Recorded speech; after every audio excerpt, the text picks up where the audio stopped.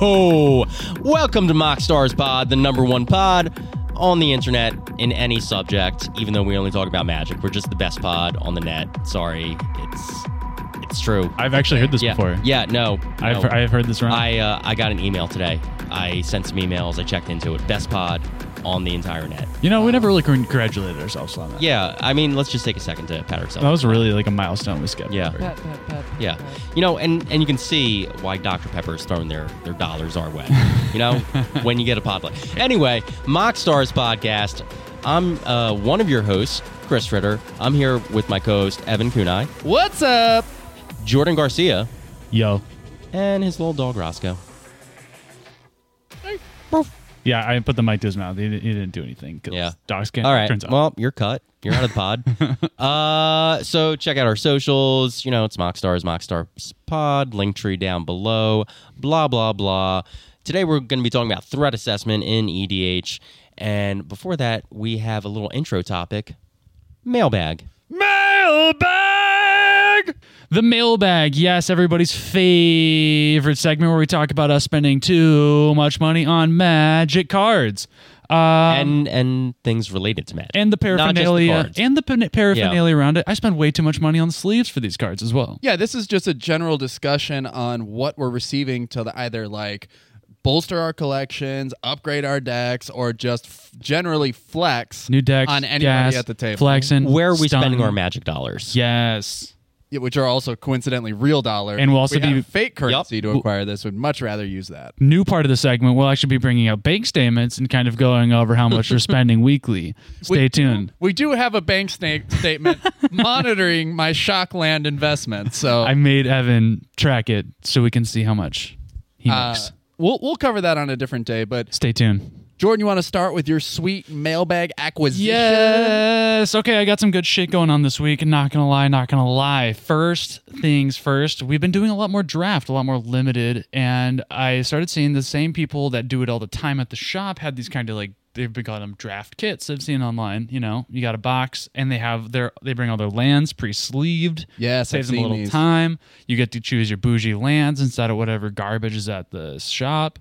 So yeah, I went and I bougified now my limited life, and I have a dope little box that has one free box slot for a deck that I build, and the other one is extra sleeves plus the sleeved up lands, and I got all those Infinity Galaxy foil. Very sick. I'm super envious of. I don't know if you guys have like been out there and seen all the Galaxy foils for like the Infinity lands, but these ones are like $2 a piece. Yeah, they were hot, and I don't think they're gonna stay $2 if I've seen, you know, anything in the past about the unsets or whatever. I think there's just a lot of feel bads are surrounding the unsets because like everyone was expecting to buy the collector's boosters boxes and get like Galaxy foil Shocklands, you know, and then never it's been. a feel Not a lot bad. of packs are being opened to that. Nope. Right, Yeah. right. And it feels really bad when you like get to that Galaxy foil slot and it's a basic land and it's not even the primo basic land. And I think that just over time, that's going to make that, you know, more and more expensive. And all these unsets are already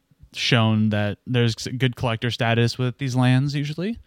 So yeah, I picked those up. I got 10 each, and they look freaking sick as hell. And you got a sexy box too. Yeah, thanks, dude. I do have a sexy box. Yeah, it is.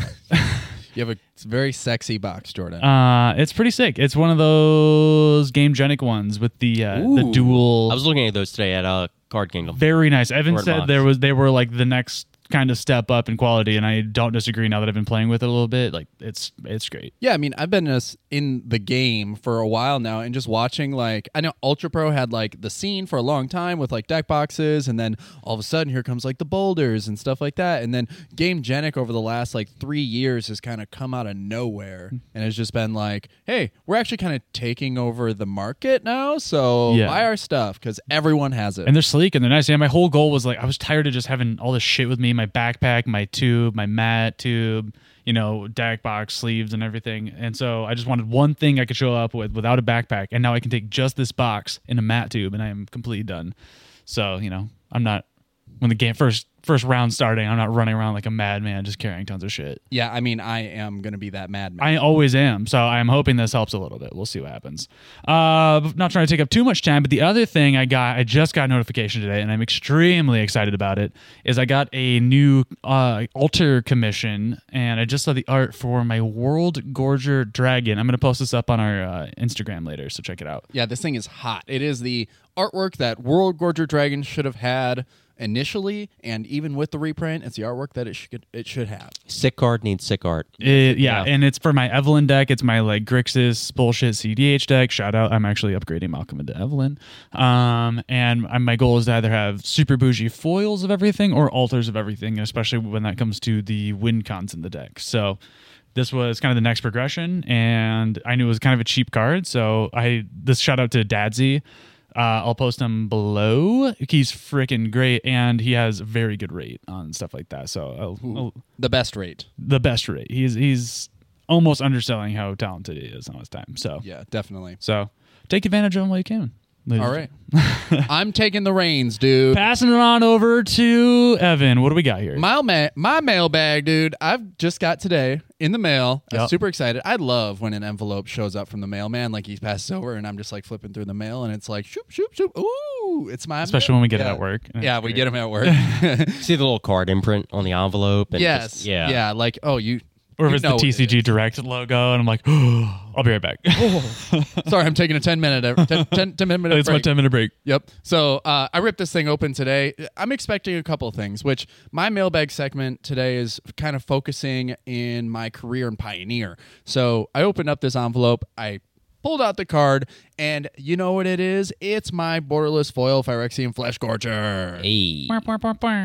Yeah, card, if you haven't seen it, is pretty freaking great. Disgusting. It is disgusting, and especially in my Menace to Society Pioneer deck, which is all revolving around Labyrinth Raptor and anything that has Menace. So, like Goldhound, Professional Facebreaker, Okiba Reckoner Raid, because it flips and turns into a creature. So of Menace. annoying. It's it just So kind of like, annoying. turn one Okiba Reckoner Raid, and then you can just like, as like the turns tick on, you throw the Labyrinth Raptor out, and you're just spawning more creatures because they're generated over time. It's a pretty cool thing. But the Phyrexian Flesh Gorger just kind of like rounds out the package for the deck. It's a great thing to drop on turn 3. That's a very good thing to drop. Yeah, Turn 3. turn 3, because if I'm losing the life matchup, it helps me recover there, and then also exchanges life for being able to be targeted. The ward paying life equal to its power is just absurd. So when you're like, I'm also playing Malakir Rebirth, so when you hit the Flesh Gorger with Malakir Rebirth, when someone's trying to kill it and it comes back and it's a 7/5 instead, is super hot. That's an insta scoop for me. Yeah, I absolutely love the deck, and if you guys want to check out the list, I'll put that in the description below. But this is the one I'm taking to like live events now, and I've been playing it a lot on Arena. The thing is they don't have Pioneer; they have Historic, which is a problem We should because have a whole episode on how disgusting alchemy is. yeah, Alchemy is just. Yeah, like my deck is called Menace to Society, but it's truly the alchemy cards that are a menace. I respect Wizards' commitment to making the arena experience bad in every respect. Bad formats, bad market, it's incredible. Well, at their initial pitch for these cards is like, hey, we're making digital-only cards because that way we can go in and we can edit their mana values, their abilities, and what they do. We can balance these cards as they're played. Prints a bunch of broken cards and never fucking balances them. Never fixes them. Yep. Perpetually gaining shit is insane. It's Perpetually just- go fuck yourself. Yeah. Oh my God, it is awful. But my I second digress. little envelope I'm still waiting for, but it is on the way, are 2 Hive of the Eye Tyrant which help kind of round out this deck too. For a long time, when I get caught in these like board wipe battles in Pioneer, or like someone is just stout on the removal, or they're responding to me really well, they just kind of have my number. The Hive of the Eye Tyrant helps turn things around, because if I can just put out a Labyrinth Raptor and then be able to activate the Eye Tyrant and put it up onto the battlefield, it creates that menace threat that they're either going to have to block, sacrifice a creature, or take the damage. So it just kind of like keeps like my board presence like there. You know what I'm saying? Like my board presence is super hard to interact with lands too, Exactly. in this format. Yeah, manland just kind of keep you from gassing out, like after the removals been wasted and stuff, everybody's down to top decking mode. It's just all of a sudden you have a little menace creature that's been sitting there all game. It is so good. Yep, yeah, the Hull of the Storm Giants is good for a reason. Yeah, I played that in my mono blue Jin deck, and that is stupid. I'm starting to see the value in Hive of the Eye Tyrant. So I'm really glad that I picked those up. I mean, you've been playing in a Commander for a long time, right? Yeah. Yeah. So I finally got the module versions. Super sick purple border that I'm really hot on. Kind of cheap. Yeah. It was $10 for foils. So not necessarily the cheapest card in the world, but it was a great pickup nonetheless. I think mine were cheaper than yours. Yes. It helps me bolster this deck that I'm super passionate about at the moment. That's been a lot of fun playing Pioneer. Yeah. All right, Ritter. I'm gassed out on this. That's all I got. What'd you get? Gassed out. Oh, well, I didn't actually receive anything, but today I received a shipping notification on my first ever secret lair. The Junji Ito secret lair finally got that notification. Let's go. Yeah, Let's go. Which is very timely for Wizards. I believe it was initially supposed to ship around Thanksgiving, so we're recording this about 3 weeks after that. That's actually not too bad. Yeah, heads I win, tails you lose. That was like over a year, right? Shout out. Yeah, I think people had just year. started getting them in the mail. I started seeing some stuff on YouTube about it. So Yeah, and apparently the deck is awful. So and they were just waiting on the coin. Yeah. That's what the whole thing was, just like waiting on them to manufacture those coins. That deck was named from the perspective of Wizards. Heads they win, tails the consumer loses, I think. No, that's really all I got. Making some purchases at Mox or Card Kingdom, just upgrading a bunch of decks lately. Yeah, you just built a new deck too. I did. I built Borborgamos Enraged. I built a baseline version of it last week and had a lot of fun playing with it. Didn't take home any dubs, but I just really enjoyed it. It was fun. It's a different style of play for me. It was awesome. So this week I came back with some upgrades to get more serious about it. Very excited to get my ass kicked later. I absolutely love that because the deck did at least show its potential last week. You were scared of it both games. I targeted you a lot. Yeah, you said you acted like I was the threat at the table. Literally a majority of the time because I'm like, I know the combo lines here, guys. We need to step in. Yeah, I mean, it's not like your deck didn't do anything. You were a threat like a lot in those games. Yeah, rarely do I ever take the pressure off of Jordan and shift it somewhere else. Like most of the time, if we're sitting at a table, like my political agenda is to shut Jordan down. Yeah. So that deck definitely stands to. Got a little meaner this week, so let's watch go. out. Yeah. Well, I'm bringing something meaner too. Good. Let's go. Yeah. What do we got? Did you see this arms race in action right now? Yeah. I'm bringing Xeris, but I'm packing in a mutate package now. Ooh, So, okay. You've been talking about that for a little while. yeah, it's just mutate. I don't know what it is, why it's coming back up. I think it was we were building a cube and we wanted to have mutate as an aspect of this cube. And so I pulled all these cards out and I was just like, man, these are a lot of fun. So that's kind of the deal. Yeah, you guys weren't in standard when Ikoria was legal, but some of those mutate decks, they were like tier 2 decks and they were just really fun. Auspicious They can go stars. It's It's crazy. Yeah.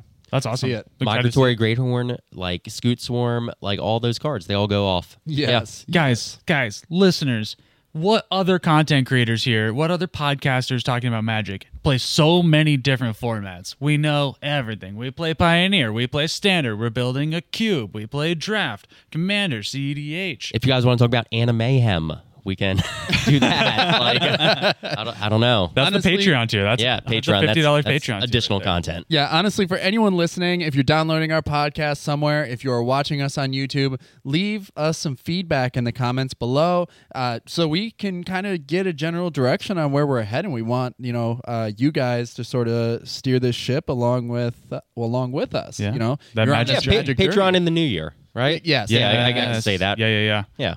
Lots of new stuff to come in the new year. Big plans. But for now, let's move on to our main topic. Evan, what is it again? Threat assessment. That was good. Yeah. I think we should actually sample that. Yeah, okay. I think we did get that. That was pretty hot. All right, stay tuned. We're going to be spamming that all the time. All right, guys. So what is threat assessment? How would you define threat assessment, Evan? I would define threat assessment as assessing the threat properly. Nailed it.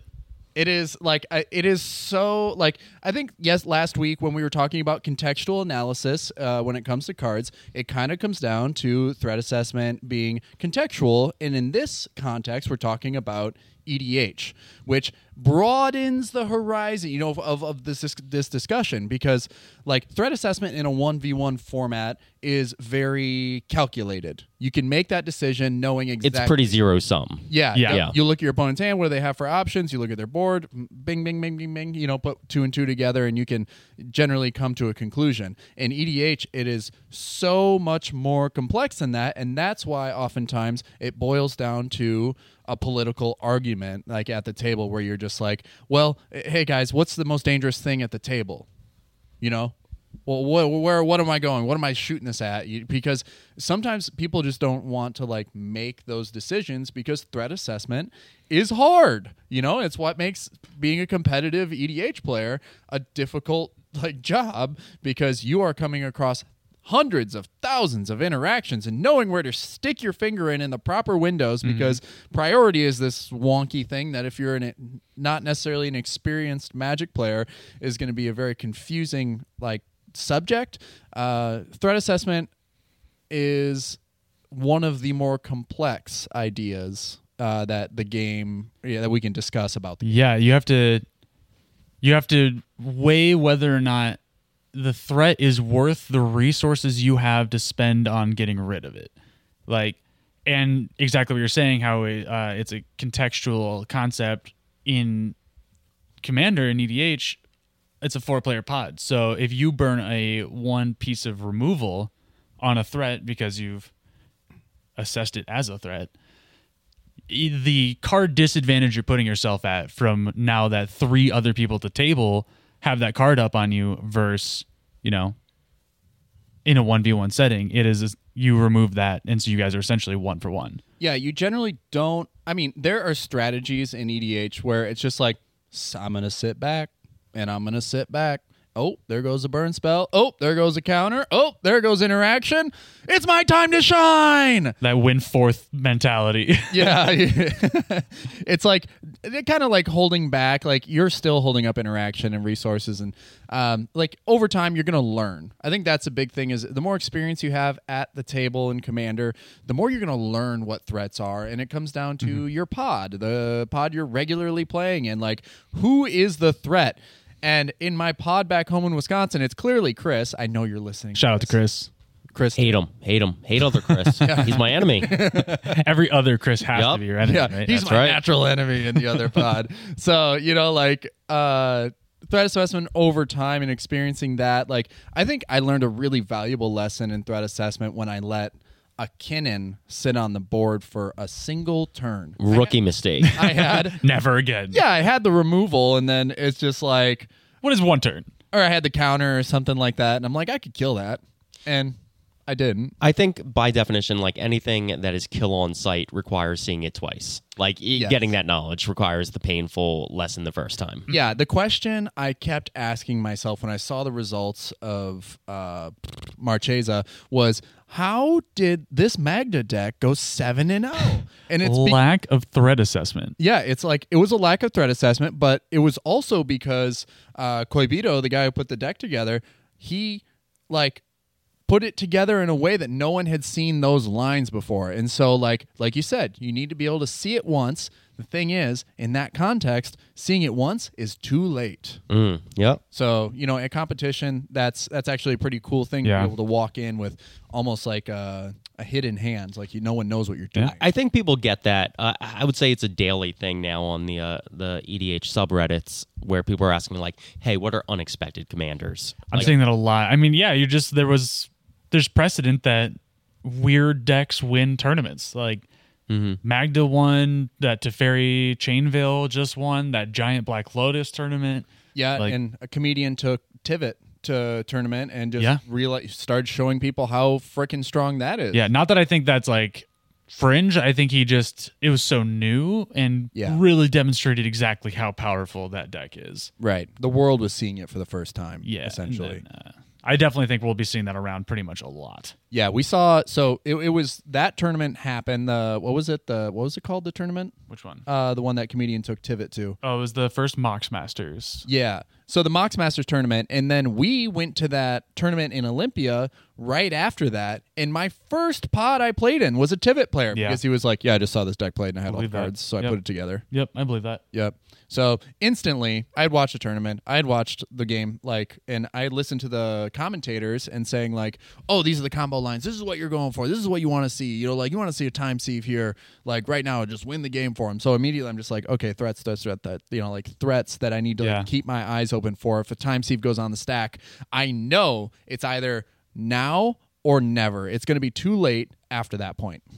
Yeah, for sure. And that is threat assessment to a high degree in competitive kind of formats. It's just you will get to the point of what's in the other person's deck, whether it's in a constructed format or if it's in EDH, where if you're playing against Tivit, the time sieve is coming. They're going to tutor for it. You're always going to see it. It's like in a Grixis deck, you're probably always going to see Dockside. Yeah. Yep, it's kind of wild. I think we can step back even from the competitive nature of it and just know that threat assessment on as far as I don't even know, you in Commander you can almost make threat assessment based on what's in the command zone too. You can because you're forecasting what you're going to do eventually, right? 9 times out of 10 the commander is not there just for the colors that you want to play. The commander is part of your win con. Right. It's a part of your engine or, whatever you want to call it. It's a central part of your deck. Yes. Your strategy, what the deck is built to do. Yep. And there are some cards that just scream, I guess, before I get into individual cards that scream threat assessment or scream threat to me, it's threat assessment can be based off of the information that you have. The more information that you have, the more I guess fit you are to be able to properly assess a threat. Yeah. So you're looking at someone's hand. You're like, how many cards you got in hand? That's a question that flies around the table all the time. Yeah. You got 5 cards in hand. Ooh, okay. Maybe they got options. Their commander is this, and this is their board state. So you can start making assumptions as to what they're going to do, and then over time, playing with people over time, you're gonna be able to deduce and boil things down and use that information to your advantage. Yeah. I also think there's a few different categories in threat assessment. I think there's, or different things that can be threats, rather. There are win conditions, yes, but there's also tutors that are terrifying because they can do anything. There's, card advantage engines. A heuristic study is a threat, and it should always be considered a threat, but there's a lot of times where it's not necessarily considered a threat. I mean, it's kind of like triage. You have to create a priority of things. What is the immediate threat? Right. What is going to win right now? What is going to stop me from winning? What is going to, help other players win? Right. All those sort of things. There's a lot, whatever the board state is, it can be as complicated as it is. In a competitive environment, there's always going to be somebody who's threatening to go off if it's not multiple players at that table. And the biggest part of threat assessment for me is deciding, okay, what has to happen in this moment. Yeah, exactly. Yeah, I was going to say is it even speaks to more of the contextual side of the threat assessment again is what stage of the game are you in? A really early turn heuristic study is one of the most terrifying things you can see, essentially, especially in a competitive thing where everybody's just casting a billion spells. Mm-hmm. It's just you're going to stay ahead the entire time. So if that lands, you're locked in. You're in driver's seat. Yeah. Turn 1 Esper Sentinel can hang out on the board. Is kill on sight, but a turn 10 Esper Sentinel can hang out. Exactly. Yeah. Even if an Esper Sentinel sits for a long time, it's after a while, it just its threat sort of dissipates, even though it's still maintaining the same level of value. Yeah. No, everybody paid for the first round in the second round, and all of a sudden, wow, it's turn 7. That thing's still fucking here. Yeah. It's why Mystic Remora isn't as I guess Mystic Remora too is early turn Mystic Remora on turn 1 even is enough to push the game 3 turns down the line. Mm-hmm. So that's one thing where are you going to give them a card to remove the Mystic Remora so that you can push yourself forward and catapult yourself out in front? Can you win if it's gone? Yeah, and it creates this dilemma in the 4-player pod where one person goes to cast a Mystic Remora and one person has the interaction, whether it's a counter on the stack or it's removal after the fact. And they're am I going to, especially when it's already resolved, because if you're going to try and remove it, then you're like, am I going to burn a card in my hand to give them a card, and then everybody else had to do nothing? Literally a 2-for-1. It's essentially a prisoner's dilemma every single time it comes down on turn one. Yeah. It is absolutely ridiculous. You just sit, you just sit and you let the game just sort of naturally play out. Like it's where like competitive Magic turns into play a land pass. Yeah. Or play a creature pass. That's why creature shells have actually become more popular. You get turns over to time. beat people to death. Yeah, it becomes a much more savage, brutal blowout than if you were just to be left to your own devices, or the table is left to its own devices. Yeah, so I guess my first like real experience in threat assessment and Commander was the first time I lost to Defense of the Heart.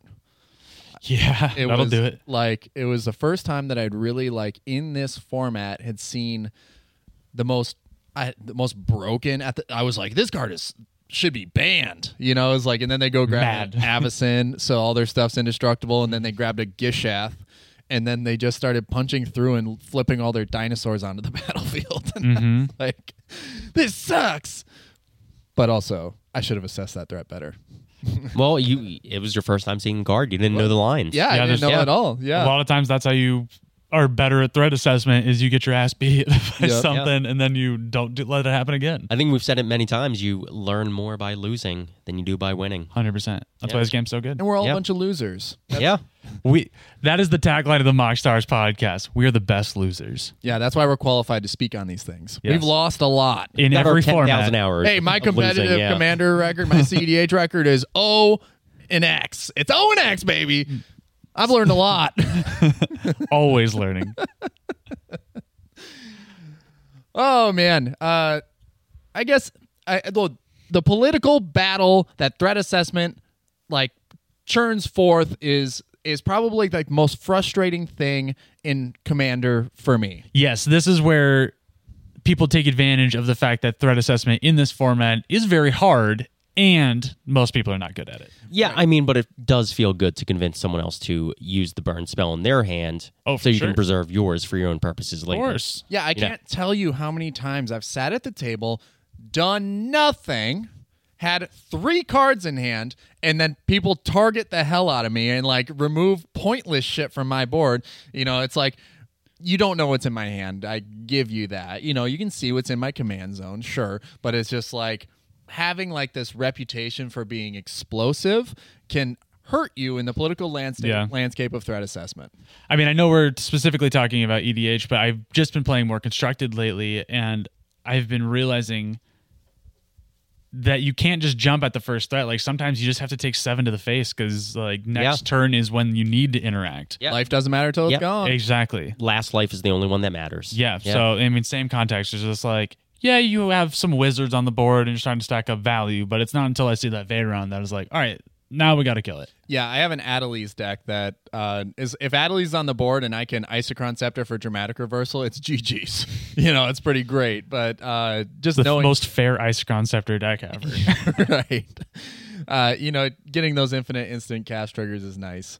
There have just been examples of political battles that have been fought at the table that have resulted in wins if you're going on a pure calculated, like, if you're calculating threat assessment instead of like kind of going with your gut and telling what your instincts do, like more games would be clear cut. But now I've seen so many players win through political arguments. I mean, you see me do it to you all the time. Yeah. Well, it's just even not you, right? I've been sitting at a table doing nothing, being helpless for turns in a row, and then a player looks at me and he's like, he's playing green. He probably has Sylvan Library in his deck, which means he's using his life as a resource. And then I'm like, I don't even have it on the battlefield. What are you talking about? And then the other dude goes, that's a good point. And he just starts punching me in the face. It's like, you're not punching the person playing black. Punish them, I mean, if like, there's a person playing black, you always hit them. You punish them. That's so funny. And then so the guy, the person playing black was just like, oh, he's green. He's playing green. The person that was playing black said that? Yeah. Got him. I know. Hilarious. Next turn, ad nauseum? Yeah, I know. That's what happened. They peered like after using or after losing, like, they got punched down to like 20, and then they're like starting to get worried about their life total, and they just go, he's playing green, he's probably using life as a resource. Well, I mean, yeah, no, that's a classic case of someone being good at politics and other people being bad at threat assessment, because everyone else at the table should have known you might win eventually, but that black player was biding time to win the next turn. Yeah, it was. The funny thing is that it becomes the person who decides to like make the decision to switch their target is the person who is at fault for threat assessment. There, like the political argument is great. Like, it is Yeah. great. Oh, yeah. No, that respect to that player. Yeah, right. Great Think play. of that on the spot, and then like the thing is I looked at the guy and I kind of gave him like a side eye glance because I go, I have 2 cards in hand, and it is turn 6. I'm telling you, by now, if I had the Sylvan Library, you think I would have played it? Right. You now turn 6, tutor for Sylvan Library, cast it, and then Goes next all the way turn, around the table, and then I'll get turn drawn. 7. Yeah. You get 3 freaking cards, You know? baby. Yeah, but I mean, I don't think I can politically argue with our pod anymore. I've maybe taken advantage of people's innocence one too many times, and that has come to kick me in the ass like down the line. You do seem to enjoy that. What taking taking advantage of like more naive players? No. No. I think at a certain point we all get to know each other so well. So it was like, nah, I'm not taking any shit. I'm just gonna swing at you. Yeah. So if you guys were to like pick your top kill on site target, what would it be for threat assessment? Well, I guess it depends on like, again, like, is it a win condition? Because you always have to interact if you see a win condition. But like, I don't know. One thing that sticks out in your brain, if you ever see it, you kill it. Fucking Smothering Tithe. Nobody does anything about Smothering Tithe ever. No one counters it. No one destroys it. Smothering Tithe, yeah. Nobody pays for it. It's 3 and a white. Start winning the game. I feel like any of those taxing cards that come down early, we've talked about a couple, Mystic Remora, Esper Sentinel, Smothering Tide. Mm-hmm.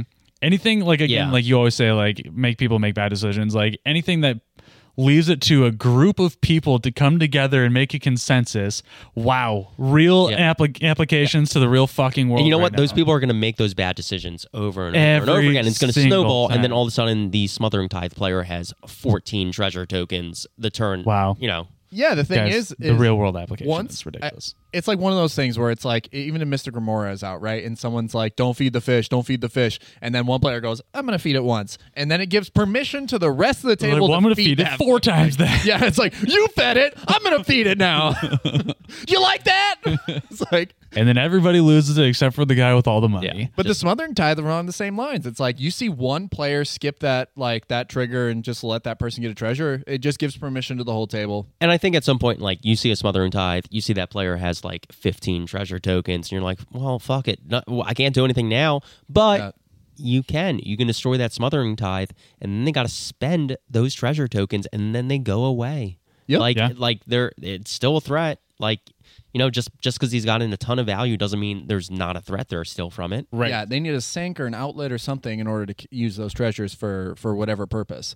So, like, yes, Smothering Tithe is something that if you happen to top deck into, like, enchantment removal, use it on the Smothering Tithe if there's nothing else that is garnering a greater threat, but I can't imagine what would unless you're, like, looking at a rule of law that's stopping you from winning or deafening silence or something like that. I don't know. I mean, even then, a lot of times those stacks pieces aren't the threat on the table. Yeah, because they're right. also preventing other players besides that player. probably the player with the Yeah. Smothering Tithe from not doing shit. Yeah, exactly.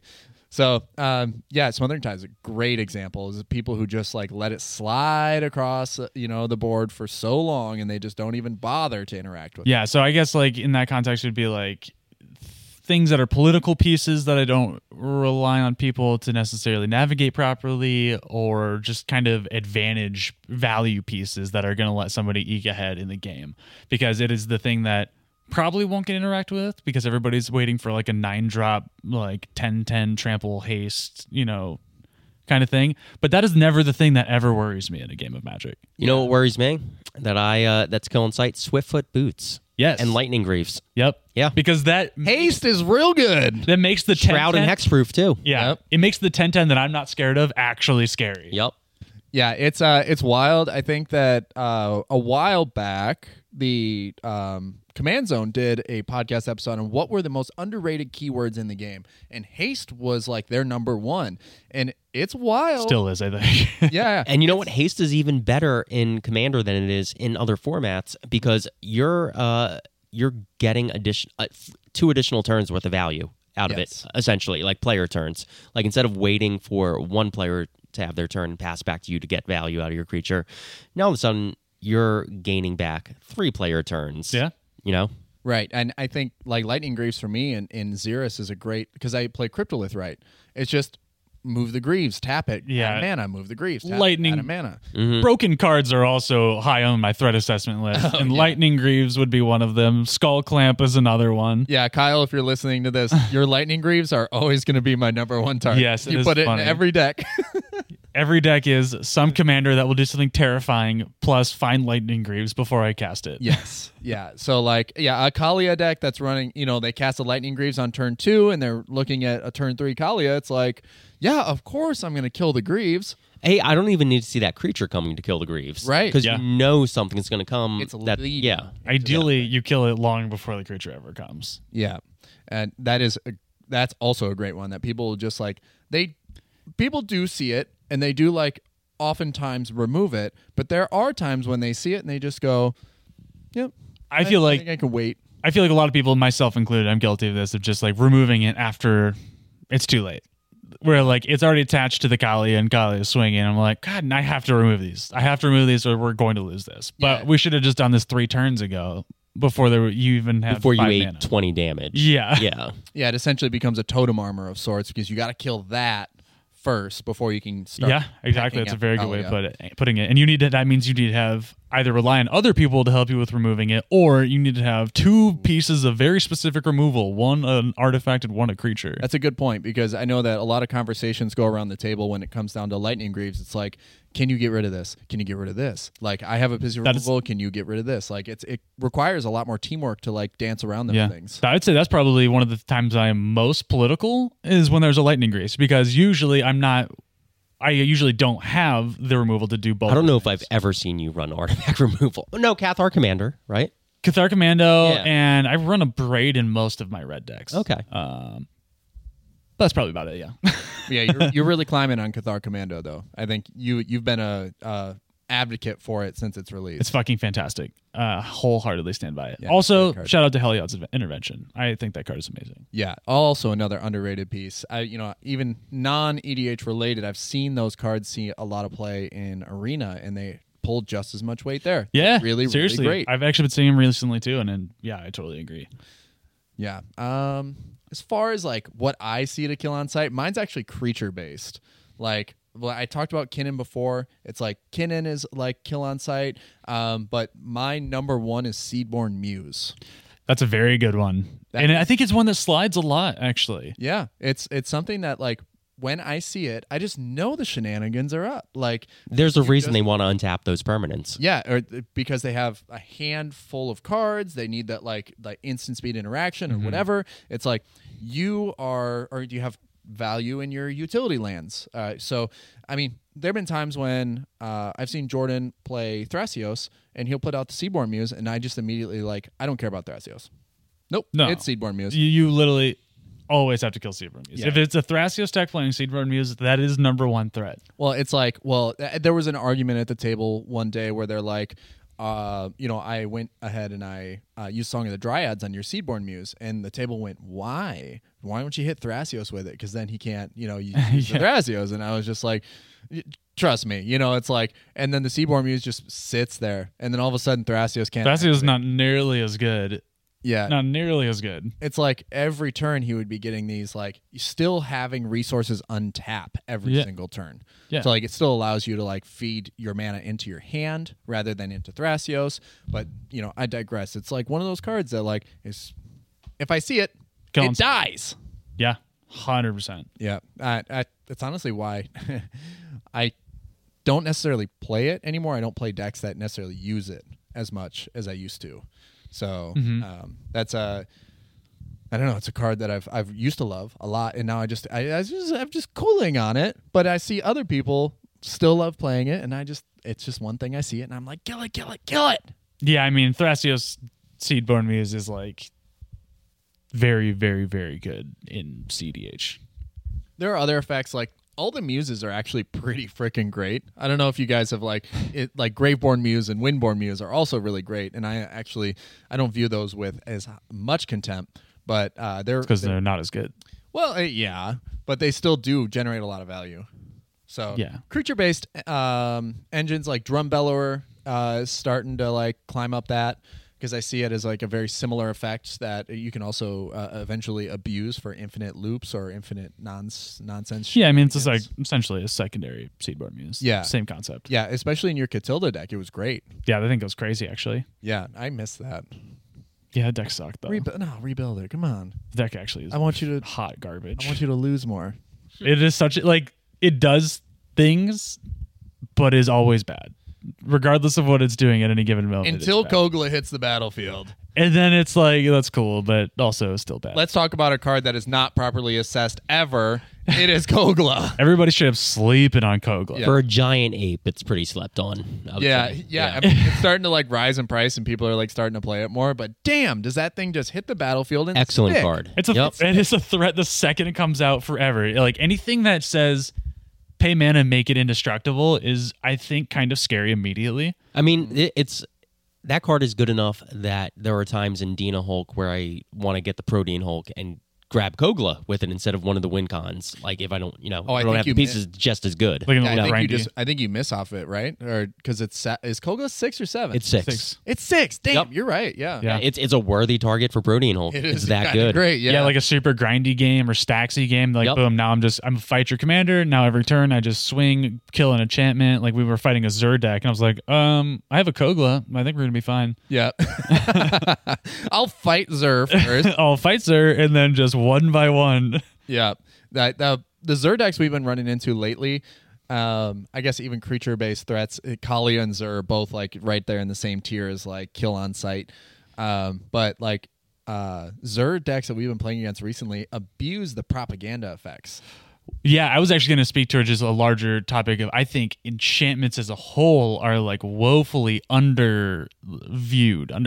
There's not enough enchantment removal in decks. It's hard to interact with outside of certain colors. And yeah, once you can just accrue so many permanents on the board, it's pretty easy to break the game. It's pretty easy to get too much value, more value than you have any business having. Yeah, it's why I'm so hot. Like that's why when I built the Zakama deck, that's why I was so hot on enchantments with Sarah's Sanctum and Sanctum Weaver and all that. It's just enchantments can accrue so quickly. You can generate quite a bit of value off of them because they're accruing value turn after turn after turn. Carpet of Flowers, stuff like that. But you definitely draw the attention of other players the more permanents you start to see hitting the battlefield. Mm-hmm. So it is something that is slept on, but definitely can draw the eye if you're not careful about how you play it out. No, for sure.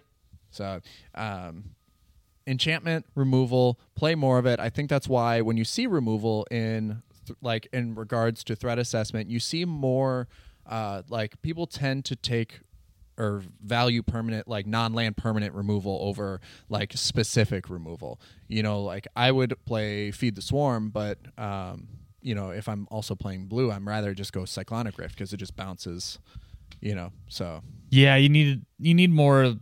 I think we just need more options that happen to have like modal option destroy target enchantment. Yeah. Because there's not a lot of good options. Yeah, I agree with that. For sure. Yeah, enchantments are just kind of completely underlooked. They're just so good. Yeah, Sanctum Weaver. Get them while you can. Yeah, still super cheap. Still super cheap, super great. If you guys want to know more about that Zakama build for Enchantress purposes and competitive EDH, you can find the list below in the description. It's a passion project. I love Enchantress. There's also a full deck tech episode. Yeah. Yes. Mod. Yep. Also, the other half of threat assessment is interacting with those threats, and we've been talking about a lot of interaction this episode, but we have a whole episode about interaction. We'll link that down below. Evan, you have a lot of linking to do in this episode. I do, and it's a task. Everyone should just listen to every episode, I think. Yeah. I think if you yeah. haven't already Yeah. listened to the interaction episode, then get the fuck out. Yeah, and like I said earlier, if you guys are listening right now, comment with your feedback below. Share this with your friends. Like, subscribe, hit that little ding-a-ling bell. What's your biggest kill on site that nobody else seems to think is a kill on site? Because I want to know. I want to see this in the comments. Interact. Interact with us. All right, guys, you got anything else? No, I'm actually chilling. Yeah. I'm ready to crush the last little drops of this Dr. P, this crisp Dr. P I've been sucking on all episode. Just What? Can we isolate that? Can we get that clean? Chris, just to clarify, he's talking about Dr. Pepper. Inside bit of us calling it Dr. P. You should know the full name. Nothing better than a crisp Dr. P. I mean, he's not half wrong. All right. So- All right, guys, it's Magic Night. We're going to get the fuck out of Let's here. go tap some cardboard. This has been the MoxStars podcast. Thank you for listening. I love you all. Goodbye. Bye. This crisp Dr. P I've been sucking on all episode.